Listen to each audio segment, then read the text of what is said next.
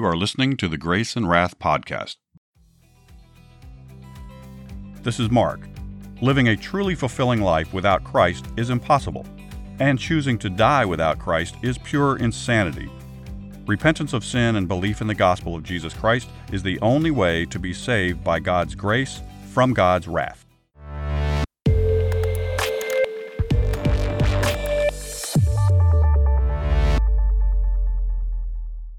Welcome back to the Grace and Wrath podcast. If you're new to the show, welcome. In this series, we're telling Bible stories in chronological order and adding tips and commentary to help you share the gospel more easily and effectively. Today's story is an evil king who repented. Hezekiah was one of the best kings of all the descendants of David. His son Manasseh, however, was one of the most wicked of them all. He became king when he was 12 years old and ruled for 55 years. He acted worse than the kings of Canaan before the Israelites got there. His father had destroyed all the altars to false gods, but Manasseh had them rebuilt. He put several inside the temple itself.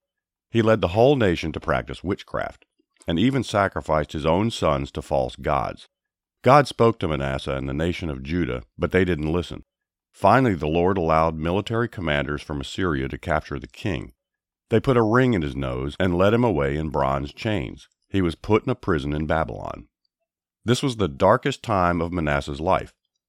So he humbled himself and called out to God. The Lord heard his prayer and was gracious to him. The time came when God allowed him to go back to Jerusalem and once again be king.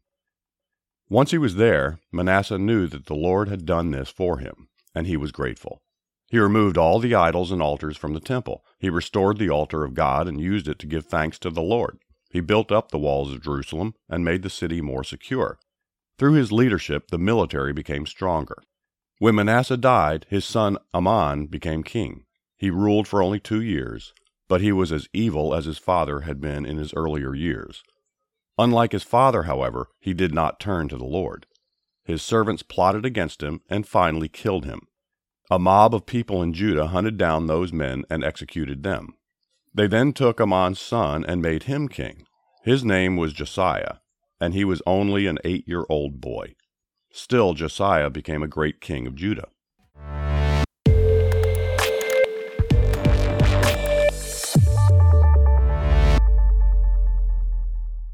2 Chronicles chapter 33, verses 10 and 11 read, "And the Lord spoke to Manasseh and his people, but they would not listen.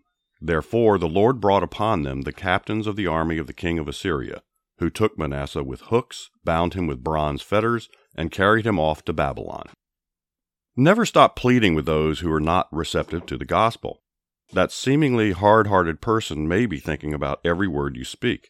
We tend to overlook the fact that Jesus rebuked the hard-hearted Pharisees and other religious leaders because he cared enough about them to speak the truth.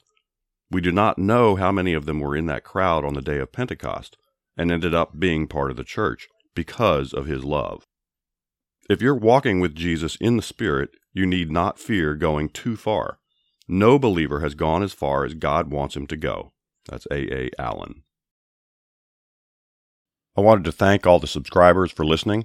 We are going to be completing this series of daily storytelling and moving to a new format in a couple weeks. I want to thank you again for tuning in and consistently listening to our stories, and I hope they've been helpful and beneficial.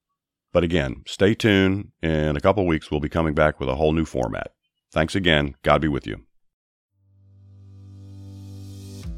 If you haven't already, I encourage you to heed the Lord's call, turn from your sins, believe the gospel, and receive the gift of salvation that Jesus is offering you right now. If you like what you're hearing, please like and subscribe to the program. And please consider giving us a good review. It really does help.